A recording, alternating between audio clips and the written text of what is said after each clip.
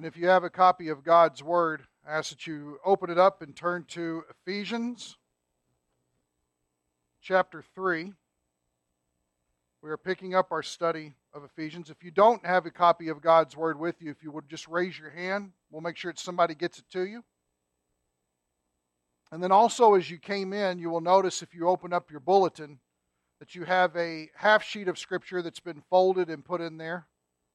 A segment of Romans chapter 7. But I understand sometimes when people come in as couples, somebody gets it, the other person might not. That's fine, I understand that. But we have extra copies to give out in case you would need one or for some reason you did not get a bulletin. Okay.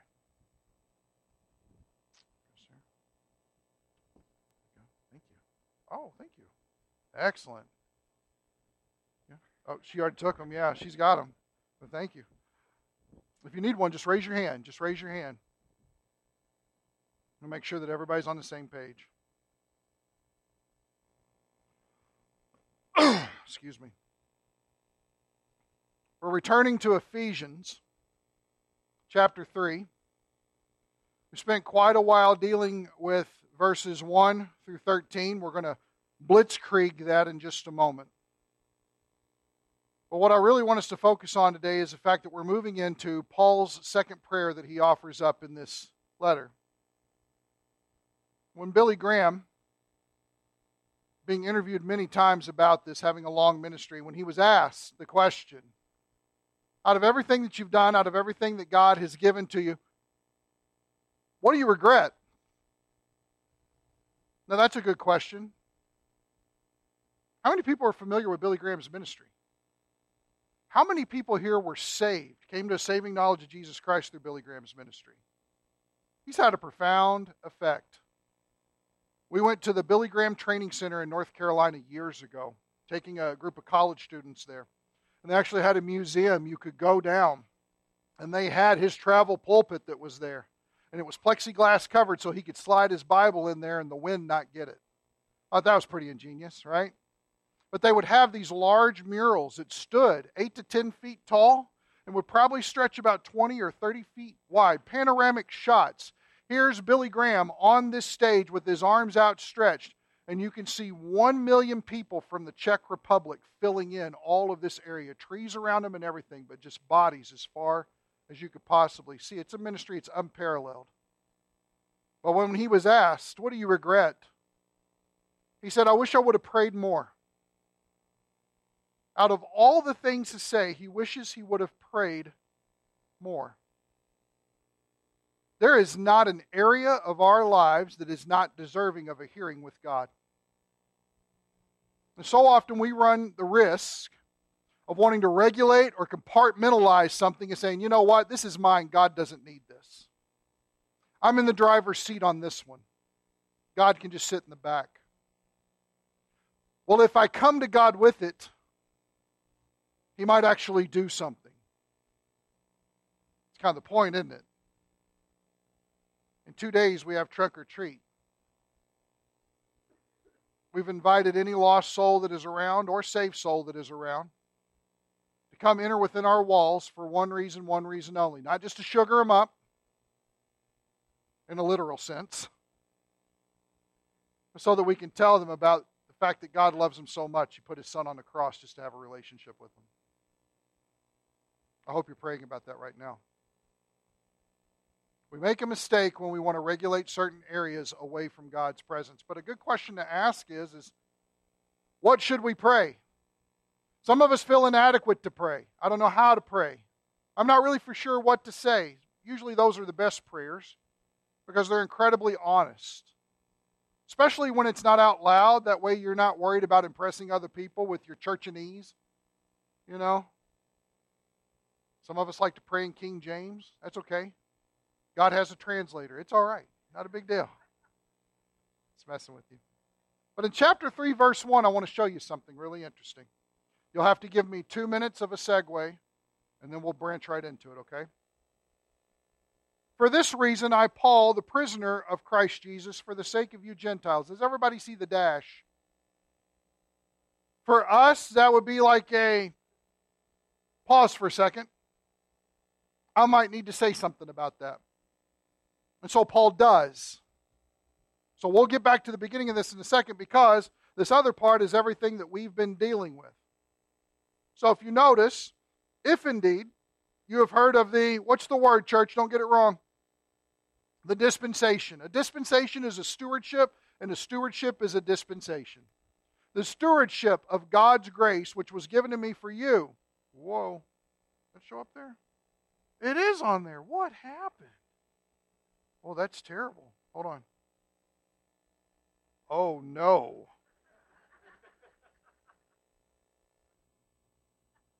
Yeah. Bear with me. Man, you guys are a patient bunch. You love it when bad stuff happens to me, I can tell. Like, that's my favorite part. That's the only reason why I come to church, right? There we go. That by revelation, by special revealing, unfolding to Paul, there was made known to me the mystery, something that's always been true, but has a particular point in time of its unveiling. As I wrote before in brief, by referring to this, when you read, you can understand my insight into the mystery of Christ, which in other generations, now remember that, those are past dispensations, was not made known to the sons of men, as it's now been revealed to the holy apostles and prophets. Everybody see that word now? Presently. By the way, I forgot about this. We do have Ephesians booklets if you want for chapter 3 to mark in. Anybody want any of those? You have those? Some of us have those. Zach, can you help me out? I'm sorry, man. Zach has got his 8 colored pens out. 6. The Lord loves our youth pastor. That's fantastic. Thank you, ma'am. But if anybody's interested in that, yeah, it's okay. Just a few. 1, 2, 2, 3, 4. Good. 3. It's okay. Notice, it has now been revealed to his holy apostles and prophets, presently speaking. Okay?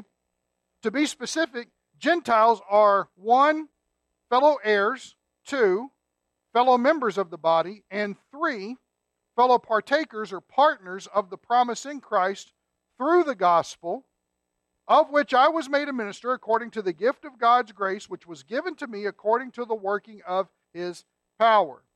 To me, the very least of all the saints, this grace was given to preach to the Gentiles the unfathomable riches of Christ, and to bring to light what is the dispensation of the mystery which for ages has been hidden.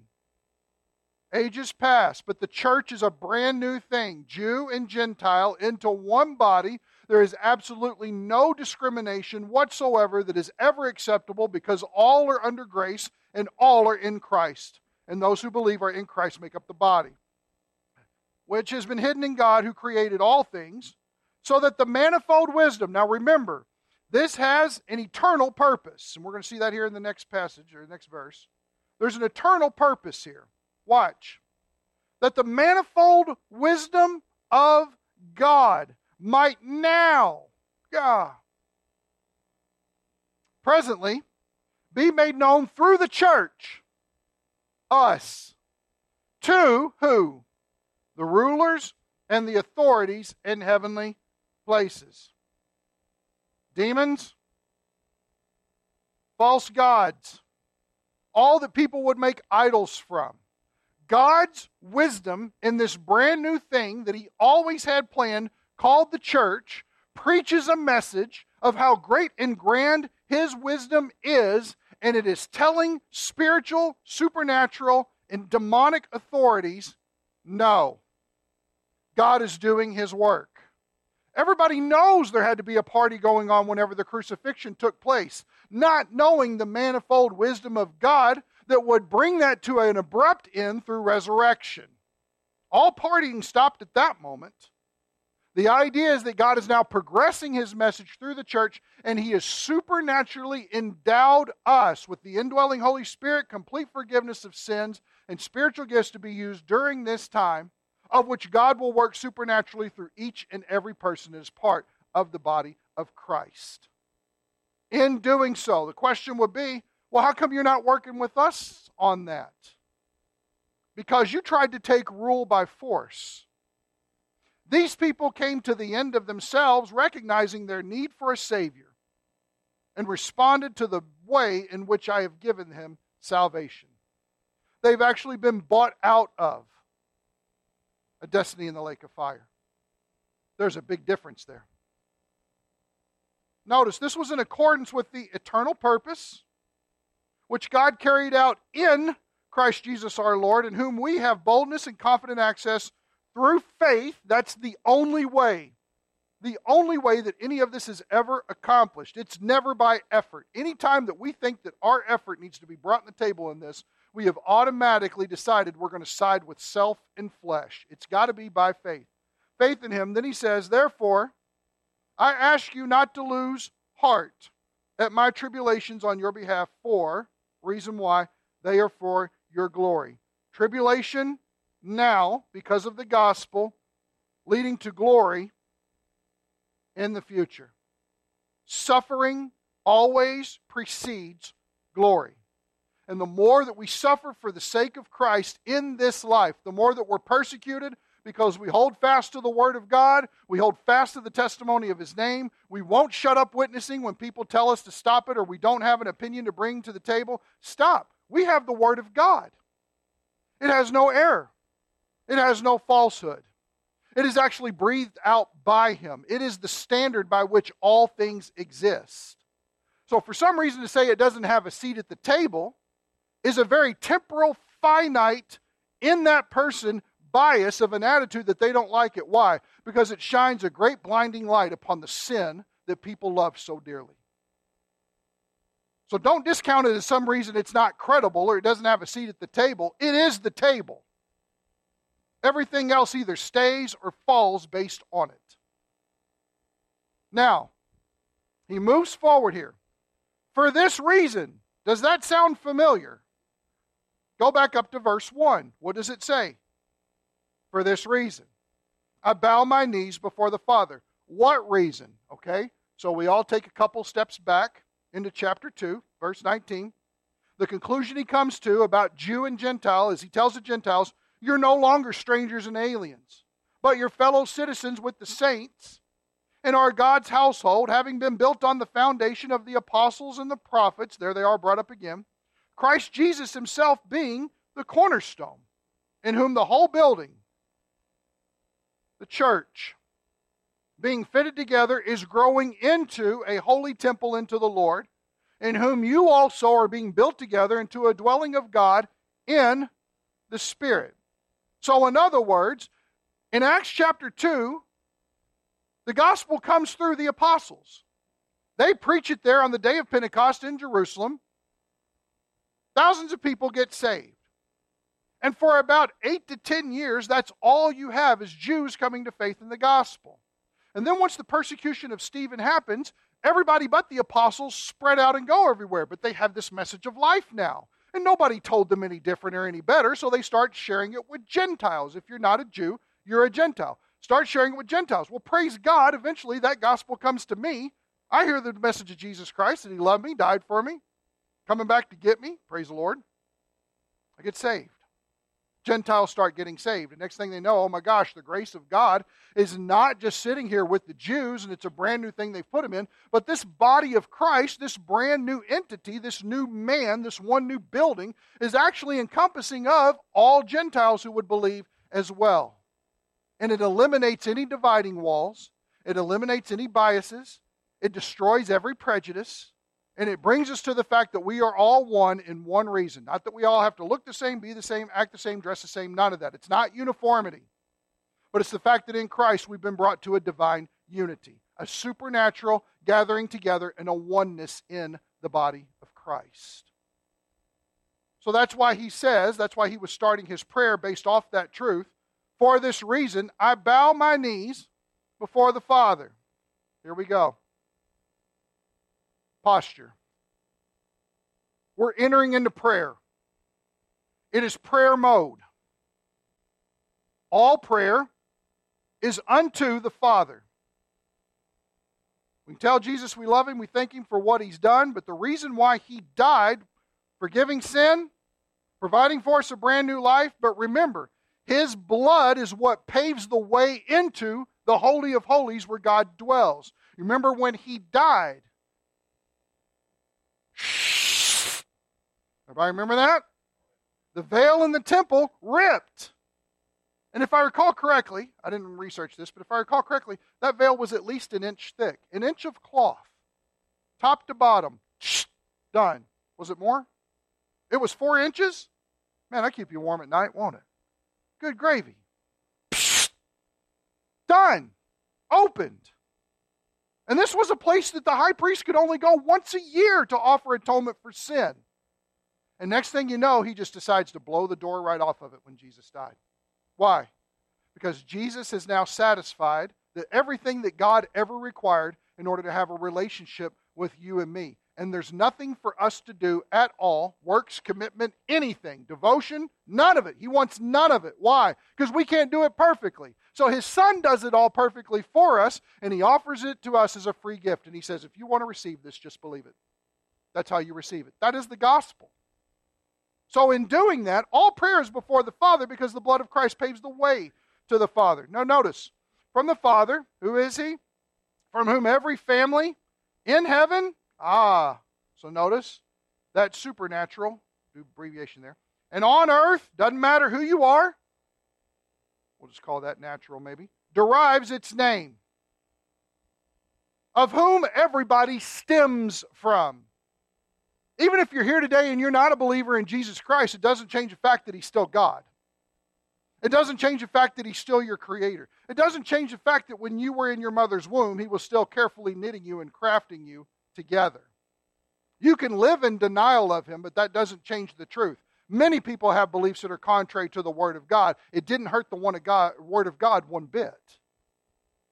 So that's what he's getting at here. This reverence of coming into the Father's presence. Now notice this. Remember this principle. Prayer is asking. Very important. We come to Him and we adore Him for who He is, yes, but that's adoration. We come to Him and confess our sins, yes, but that's called confession. But when we talk about what prayer is, it's petitioning. It's asking something of God. And Paul cuts straight to the chase. What is he asking God? That He would grant you, I love this, according to the riches of His glory. This is a measurement. And notice that it is nothing short of divine. What kind of bucket do we need? Yeah, I guess. To measure the riches of God's glory. Bigger than this? Could I hold it? Could I lift it? Could I look at it? I think it would probably sizzle my eyeballs out personally. Because I'm not in an immortal body. I've not been perfected yet, but it will happen. According to the measures, according to the riches of His glory. How rich is God in glory? Infinite. There's the measure. What's Paul saying? Right? Notice, according to the riches of His glory, to be strengthened. Yeah.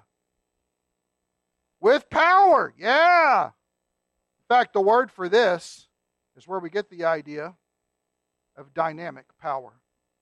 But notice it comes through His Spirit. And the strengthening with power needs to happen not just going through the doorway of the Spirit in the inner man. Some of us lift weights religiously. This has nothing to do with that. It's talking about strength. It's talking about power. Okay? Don't we read where the Apostle Paul says, but in my weakness, your power is perfected? Yeah. When I am weak, then I am strong. This has nothing to do with our bodybuilding. In fact, with as much of our culture being so obsessive about the human physique, we could all take a really good sobriety test right now and ask the question, do I minister to my inner man as much as I minister to my outer man? I think we'll find that there's a large gap there that maybe we need to rethink. Because for some reason, physical health has become a dominant factor and spiritual health has been on the decline for quite a while. Now, what does he mean? If I came to you, Scott, I'm praying that you would be strengthened with power through His Spirit in the inner man. What? Thanks for praying for me? Somebody call somebody, right? What does that mean? What does it mean, the inner man? Do we know? Do we know?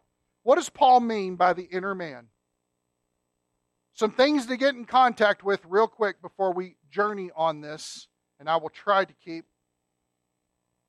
You're going to be kept late. The Packers are playing, so it's okay. But everybody remember this. Ephesians is divided up into two sections. The first 3 chapters are dealing with everything about our position in the Lord. So when we deal with chapter 1, we're dealing about all the privileges that we have in Christ. When we deal with chapter 2, we're dealing with our glorious position by grace, of which we have been placed in Christ. And now we're talking about the glorious plan that God is unfolding. And all of it has nothing to do with us except we are the recipients of these things. That's it. He has not called for any action whatsoever on our behalf. He has not ever said, you guys need to get busy doing this. He hasn't commanded a thing. It's just Him simply praying something that has already got a factual basis for us because it is already given freely to us in Christ. It's part of our every spiritual blessing. We all have an inner man that we're dealing with. Now, give me a minute because the Scriptures will unfold this. When we move forward, take a look at Romans 7. This will be where you want to pull out your handout that you have. And we're going to go through this briefly. I want to explain some things because this is probably the best unfolding of what goes on here. But many people have read Romans 7, and they've either concluded, A, it's way too confusing to get into, or they've concluded, B, this is talking about Paul before he became a believer in Christ. Now, if we know anything about how Paul writes, he always writes in a chronological order. In Romans, he starts us out with, hey, how you doing? By the way, everybody's sinful and so are you. That's how he starts it out. And then he says, however, there's nothing righteous that you can do whatsoever to be accepted by God, but that's okay. He gave His righteousness for you, and it's been manifested in His Son, and the law had nothing to do on our behalf with making that happen. It's God's righteousness apart from any obedience on our part being made, and it's actually a person. His name is Jesus Christ. He died for your sins. If you believe in Him, you are now justified. That word means that God now declares you righteous in all of eternity. Even though we don't act righteous, think righteous, and we oftentimes don't be righteous, look righteous, I don't know how you want to say that. But there's a lot about us that is skewed from the fact that God has declared us righteous because we're righteous in our position. Why? Because our position when we believe in Jesus goes from unregenerate to regenerate. Goes from in the world to in Christ. And we have now been backing up the U-Haul, loading it up, and being moved into a brand new place, and we have brand new real estate in the person of Jesus. He then goes on to talk about how we are sanctified. And our reality is that we're actually dead to sin, and we're alive to God through Jesus Christ. Therefore, I don't have to use my body to sin anymore. But when you get to Romans 7, there's a problem. The idea is, well, I want to live obedient for the Lord. So I guess I better, and then I should, and I oughta, and next thing you know, we start autoing and bettering and shoulding ourselves to death. And we put all of this weight on ourselves to perform for the Lord when that doesn't have anything to do with it at all. And because we get so focused on performance, we all become really, really great legalists at heart. In fact, I think there's something important for us to think about. If we have been in the world for so long, and if the Lord, through His grace, has now brought us into this brand new relationship, it didn't have anything to do with us. I'm just adding sin to the reasons why I need to be saved, okay? So it has nothing to do with me. But in doing so, if becoming a legalist is really easy, if it's really easy for me to look at my brothers and sisters in Christ and tear them down and judge them and talk about how much better and obedient that I am, then I might want to take a stop in my life and back up and say, why is it so easy for me to be so righteous? Here's the reason why. Because it's everything to do with self-righteousness. So if I find myself really easy to become a legalist, there might be a problem, because what I'm actually finding is that sin is creeping in and it's imitating. It's a pseudo idea of what it is to be a Christian. Christianity is never about self-righteousness. It's always about God's righteousness. That's the difference. So now, are we picking this up in the middle of the argument? Let me show you some things. We know that the law is spiritual. The law of God is not bad. So if you haven't, I'm going to ask you to mark a few things on here so that you would see the difference here. I think it would clear a lot of things up. We know that the law is spiritual. The law is not bad. But I am of what? Flesh. That's the problem. Sold into bondage to sin. Now, a couple things. Flesh does not equal body. That's important to understand. God is a fan of the body. 1 Corinthians 6, you go through there and he talks about how important it is to be taking care of your body. What it is in order to make sure that you're not doing crazy things with your body. So he's for the body. It's not, oh my gosh, this body's making me sin and I just need to get rid of it. Well, what about when Jesus said, if your right hand causes you to sin, cut it off? He's going to extremes there. That's a hyperbolic statement that he's using. He's trying to show you how seriously you should take sin. And so he's given an illustration that everybody can gravitate towards. So notice it says here, you're sold into bondage into sin. This is singular. And here's what this means. It means the sin principle. I don't even know if I got enough room. Inside of every one of us, we automatically have something that makes us want to sin. We're sinners by birth. We're sinners in our very constitution. So when we finally do, at 2 years old, say that lie. Is that about when we have that? Yeah? Yeah. Okay. Big nod from my wife. 2. Okay?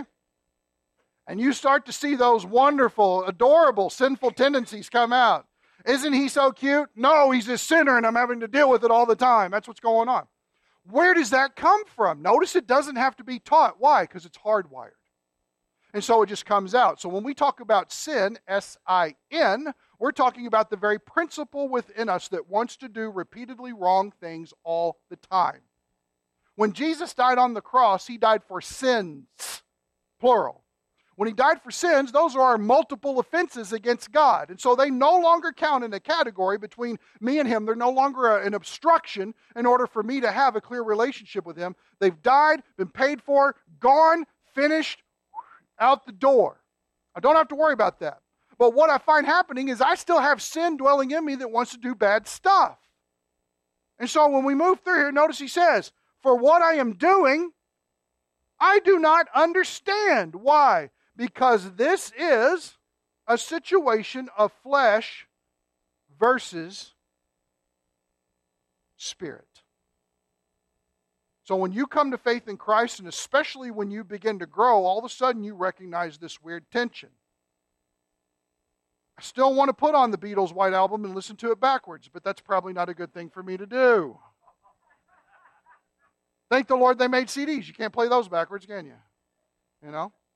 But you see what I'm saying? There's something crazy going on there. They're backmasking me somehow. So now I've got this tension. Why? Because I really like the Beatles. I can't listen to them, but I really like the Beatles. But there's nothing profitable comes out, but I really like the Beatles. Everybody see this? That's how it is. And regardless of what it is, that's a goofy example. But regardless of what that is, there's all of a sudden this tension, this struggle. Because we want to live for the Lord. We've been given a brand new life. We got this brand new appreciation that we've undertaken. Why would we not want to serve him with our entire being? We do want to serve him. We do want to serve him. Don't you want to serve him? Then why can't we do it? That's the question.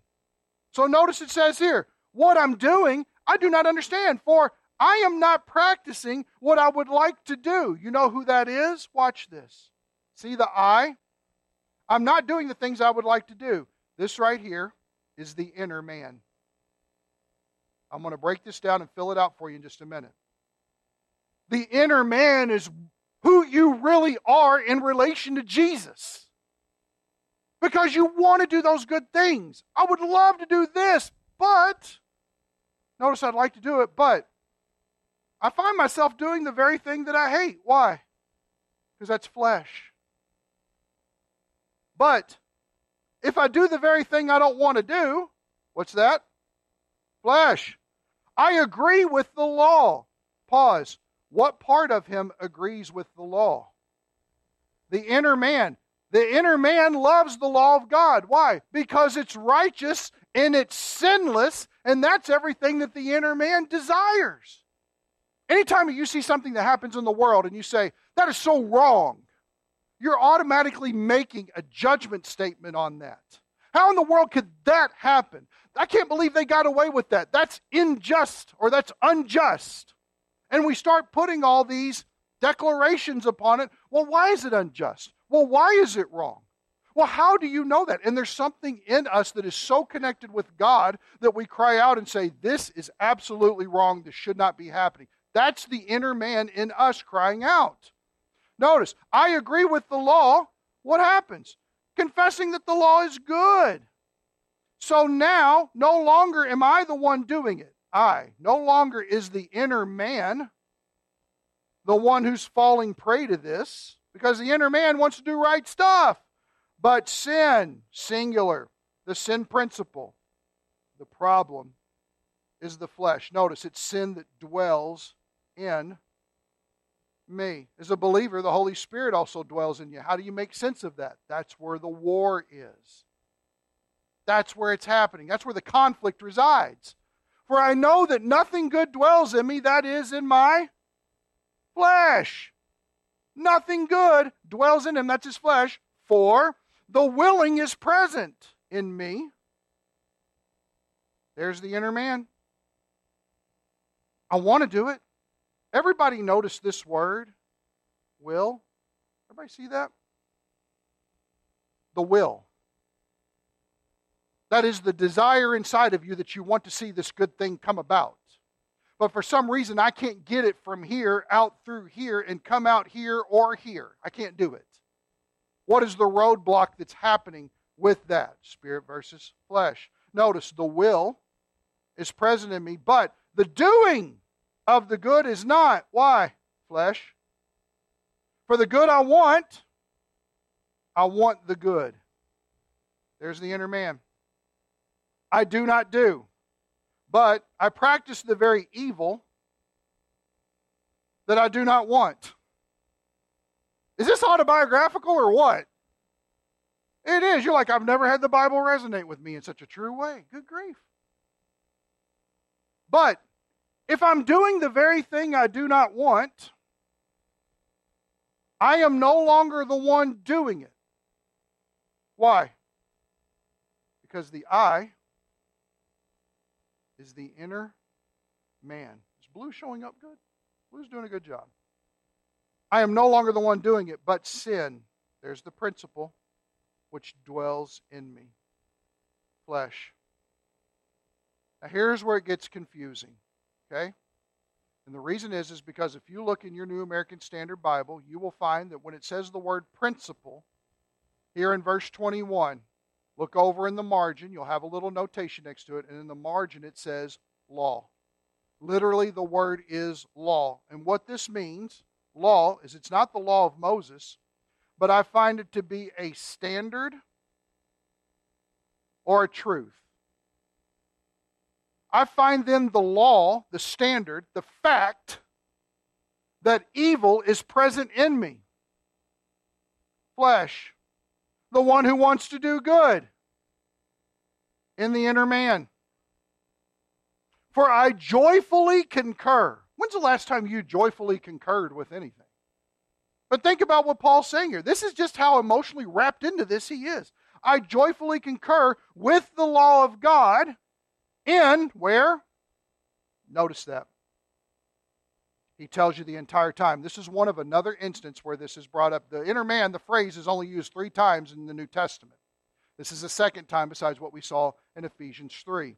So notice this. I joyfully concur with the law of God in the inner man. In other words, the inner man is so in sync with what God wants done that the law can actually be embraced by that person because it's good. That doesn't mean that we ever perform it. Jesus Christ has died to set us free from the law. We are not under the obligation of the law. but recognize what God is doing. Let me show you this. But I see a different law, same word as principle was used in the previous part, okay? But I see a different law in the members of my body, waging war against the law of my mind. Now pause, there's a ton here.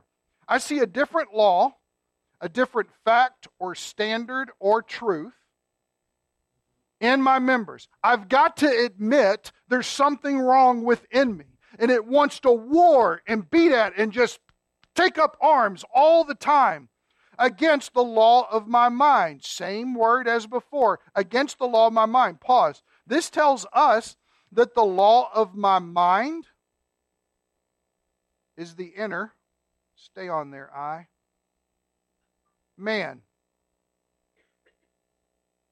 And what is the different law waging war? It's the flesh. I find that my flesh is always wanting to beat up on my spirit. And my spirit's always seeking to be victorious over my flesh. The law of my mind. Does everybody see that? Okay, just me. That's great. Does everybody see the word mind there? The computer just took the box away from me, so did you see it? Okay. What was the word that we checked out before that? What was the other word I told you to pay attention to? Everybody remember? Will. The will. Pay attention, guys. Mind, will. Notice, and making me a prisoner of the law of sin, of the fact, the truth of sin, singular, the sin principle in me, which is in my members. We're calling it the flesh. I love this. Wretched man that I am, who will save me from this body of death? What is that? God, save me from myself. Do you recognize that the greatest enemy you have right now is you? He came to save us from the world, the devil, and the flesh. The world, outside influence, the devil, overarching tempting and sophistry within this current world system, but the greatest problem I've got going on every moment of every day is right here. And it's constantly in a fight. Because every time I try to set out to do good, it is trying to wrestle me and arrest me on the ground. Every time. This declaration right here is massive because Paul is showing us, he's teaching us something. An end of self. Who will set me free from the body of this death? Now I'm going to say this. I want you to think about it before you pick up your cabbages and chuck them up here, okay? If Romans 7 resonates with you to an almost unnerving degree, that tells you that in some way as a Christian, you're still in bondage to the law. You're still in bondage to expectation. You're still in bondage to performance.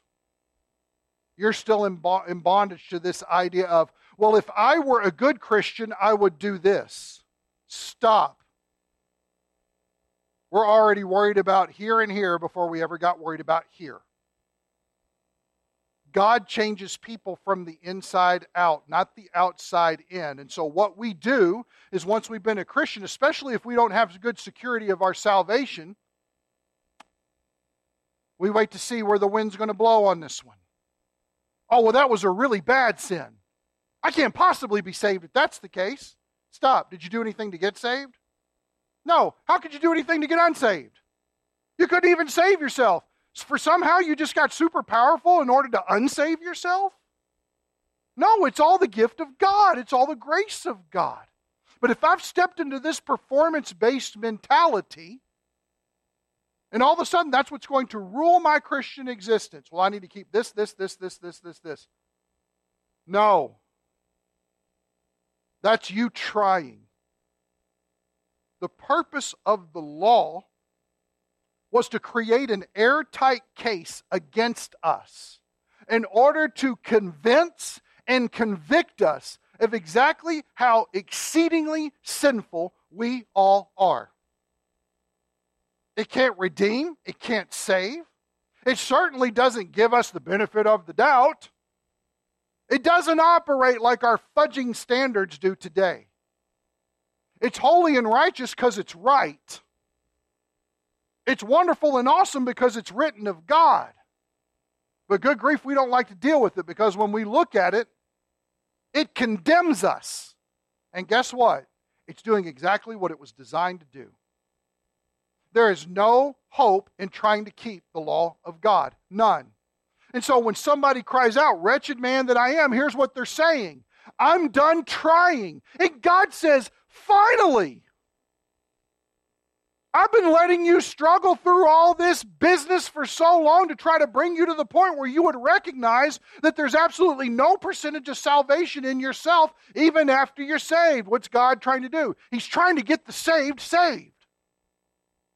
People that have already come to know Him in justification, but He's trying to teach them the way of sanctification is not keeping rules. It's by you dying to you. Coming to the end of you, throwing up your hands and say, "I got nothing." And God's like, "Good, because I've had this for the whole time.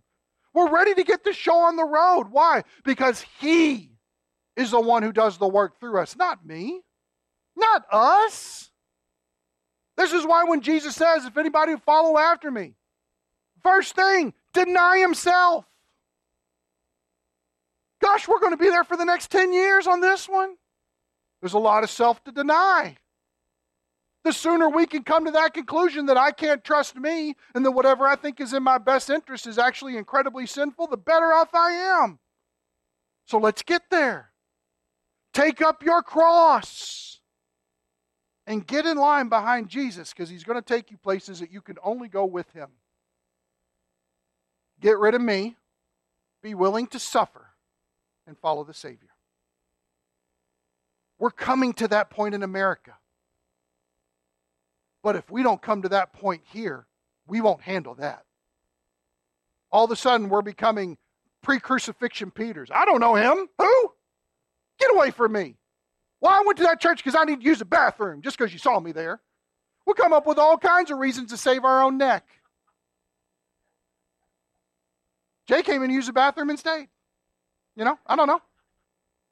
That's where I was. Look what he says here. He gives you the answer. Thanks be to God through Jesus Christ our Lord.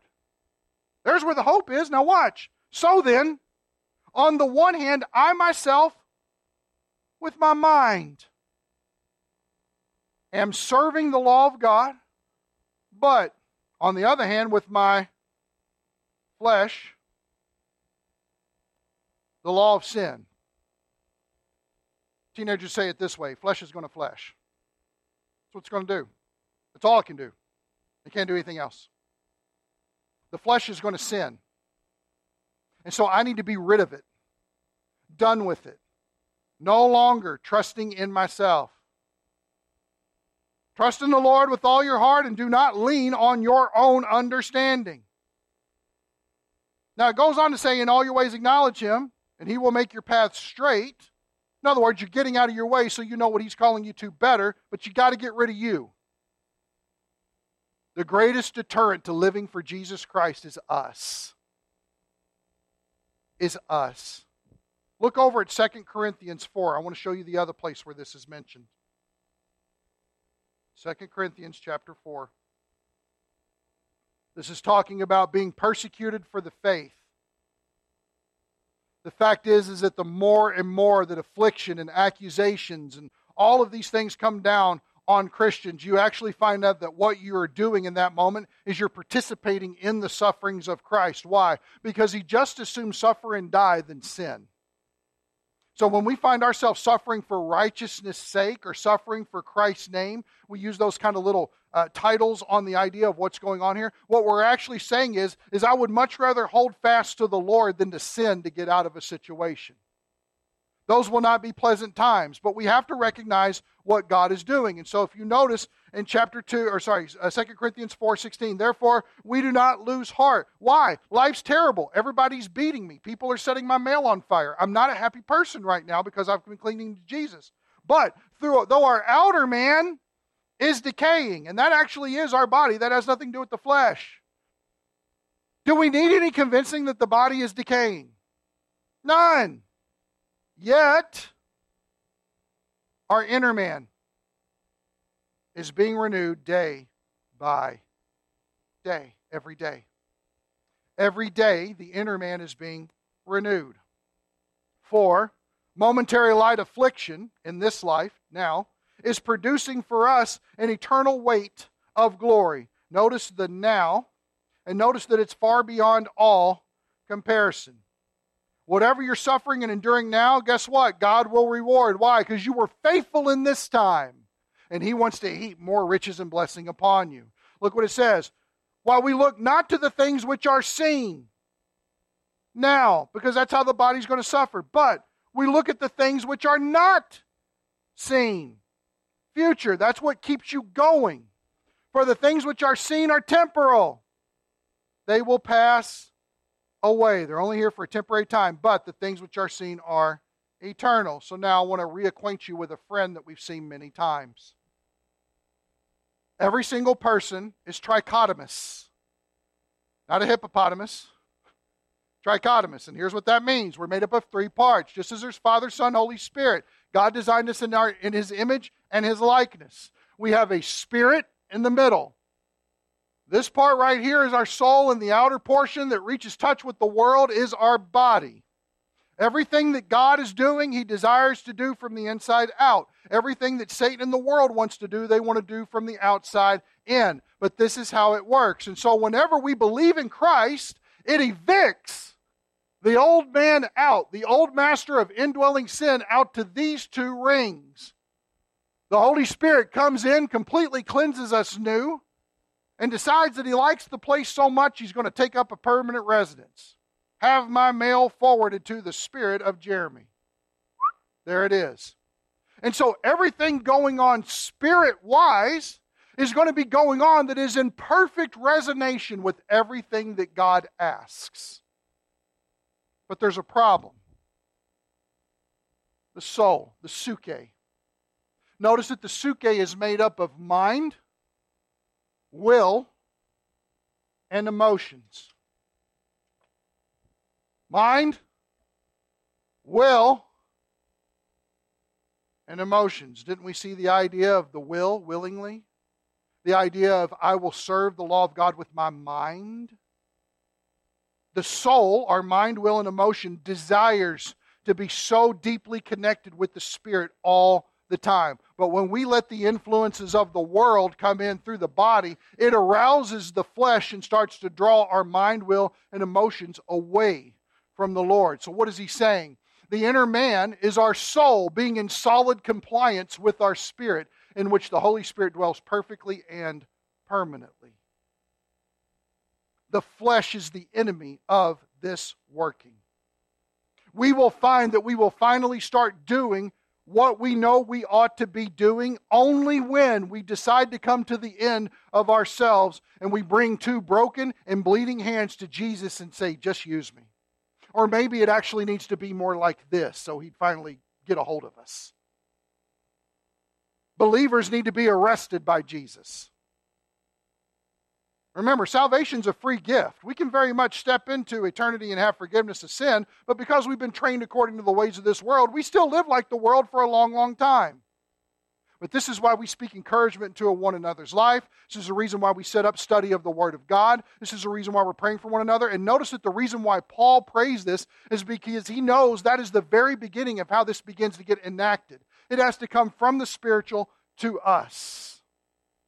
And so when he prays that you would be strengthened with power through His Spirit dwelling in the middle, in the inner man, he's asking that this relationship between these two areas right here would be increased so that they would be more resistant to sin and more leaning upon the Lord Jesus for every single thing that you ever need in your life. Miles Stanford said it this way: self is our greatest enemy and Christ is our only hope. So God actually uses the law and this idea that because we all do it. We all come into this performance-based acceptance that we have now that we're Christians to either prove that we're saved or to reassure us that we're saved, show others that we're saved. I fit right in with your cool little church culture and all that stuff. None of that. Forget all that stuff and just be about Jesus, and the church culture will happen. So the Lord makes us acutely aware of our exceeding sinfulness so that we will abandon all hope of self and cling to Christ. That's the goal. Now, why should we pray that God would strengthen the inner man? What's the purpose? Well, the inner man needs to be stronger. Okay, cool. But for what reason? Guys, you're pumping iron for a reason. Why? Why? Muscles. That's not a why. To win a fight. Right? We're going to fight. To look good. Be in shape. Want to be healthy. Single guys, why do you pump iron? Exactly. You see what I'm saying? Because I'm going to Virginia Beach. That's why. Yes, exactly. That's why you do it. We all have motives of why we got to exercise out. It's no different. Why would Paul pray this prayer? Let me ask you the question. When's the last time you prayed this prayer? It's a biblical prayer. It's inspired by the Holy Spirit. I find that this prayer has a lot more quality and substance to it than a lot of the junk that I bring before the Lord. Lord, my belly's not feeling good this morning. Those fruity pebbles were not a good idea. Please redeem me from my sin. I know he wants to hear everything, but come on, man. You know? Why should we pray? Go back to Ephesians 3. Go back to Ephesians 3. Let's see why. Notice what the prayer is, verse 16. That he would grant you according to the riches of his glory. Massive measurement here. To be strengthened with power through his Spirit in the inner man. Why? So that, remember, more times than not, when the New American Standard uses the idea of so that, he is giving you a reason. Because if this is the case and it comes about, Christ may dwell in your hearts through faith. Your heart is the central seat of your being. Now you might say, wait a second, I thought when I became a believer in Christ, not only did the Holy Spirit take a precedence in me, but Christ now became indwelling. I mean, isn't it Christ in me, the hope of glory that I'm told about in Colossians 1? Yes. But what's interesting about this is this word right here. So I know that you'll all be going to Amazon and throwing this in your cart. Weiss Word Studies. Here's what he says. The word dwell is katoikesai, I guess. Mary can say it better than me. Made up of oikeo, which means to live in as a home, and kata, which means down. Thus, to settle down and to be at home. The expanded translation is that Christ might finally settle down and feel completely at home in your hearts. If the saint lives in conscious dependence upon and yieldedness to the Holy Spirit will make room for the Lord Jesus in the heart. And the life of the saint, by eliminating from his life things that are sinful and of the world, and thus enable the saint to make the Lord Jesus feel completely at home in his heart. Wonderful condescension of heaven's King to be content to live in a believer's heart and to have fellowship with him. R.A. Torrey said it this way: nothing else will plunge a man in deeper despair than to try to imitate Christ in his own strength. Instead of imitating him, we should open our hearts wide for him to come in and live his own life out through us. Christ in us is the secret of the Christian life. The Christian life has never been, well, Jesus did this, I ought to do that. Newsflash, you can't. So all striving in that direction is met with immediate resistance. Because the Spirit so badly wants those things to happen. The inner man wants that to happen. And the flesh says, no. Well, I'm going to get it done. Well, I want to feed 5,000 people. Actually, had some guy come sit down with me a long time ago and said, yeah, I'm working on replicating the miracles of Christ. I said, how's that going? You know what his response to me was? Well, I haven't raised a dead person yet. And I know I didn't have to say it because the cartoon bubble came over my head and said, duh. You can't do it. Love your neighbor as yourself. You can't do it. If your right hand causes you sin, cut it off and cast it from you. Deal with sin drastically. You can't do it. You can never do it. You will never, ever, even as a redeemed Christian, be able to do it unless you recognize that self has no answers at this table. And just as we died with him when he died on the cross, we crucify the flesh and get out of his way so that Jesus can be Jesus. This world is not attracted to me. This world is not attracted to you, and a reason why they should come to Christ. But they will be attracted to Christ in you. There will be a light that they cannot deny of why they need the saving message. They need the gospel. But until we come to the terms of self will not suffice, it won't work. Our life, if it needs to be anything, needs to be a life of deference. Defer to Christ. Defer to Christ. Defer to Christ. It's Christ. It's Him, not me. Well, how will we get this accomplished? Well, probably a good thing for me to do first is do what Paul did. Lord, I pray that you would please strengthen me with power through your Spirit in my inner man. And then present your body to Him to be used. Not that I conjured or came up with something that might be a good idea. Crucify that idea. Christ's life in us is so much better. And the sooner we come to terms with that idea, the better off we will do. Imitating Christ, get rid of that idea. Only Christ can imitate Christ. And that's exactly what God desires to do through you and me. Let's take a moment. Let's pray. Father in heaven, as believers in Jesus, we need to ask one question honestly. Are you at home in our hearts? Do you dwell soundly in harmony there? Have we been getting in your way? Or to think about the most unsettling thing that you deal with in our lives is us. And it's also the thing that unsettles us the most as well. I'm sure every one of us in the inner man says, I so desire for Christ to settle down and to feel at home within me.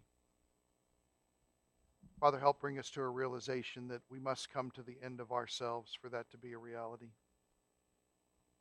That His home would be firmly established in us and immovable in us because we're constantly deferring every situation to Him. Desiring for our mind, will, and emotions to be in complete compliance with Him in all things. Father, thank you that you work with broken people. Thank you that you only will dwell in us by faith, nothing else. There's no other asking that you have for us, simply but to believe. Not just that you saved us from the lake of fire, but that you can save us from self right now. So Lord, please convict our hearts as only your Spirit can. And for all of us here at Grace Bible Church, may we be strengthened with power through the Spirit in our inner man, so that the Lord Jesus would be at home and completely welcomed regardless of the area in our hearts. We pray that in Jesus' awesome name. Amen.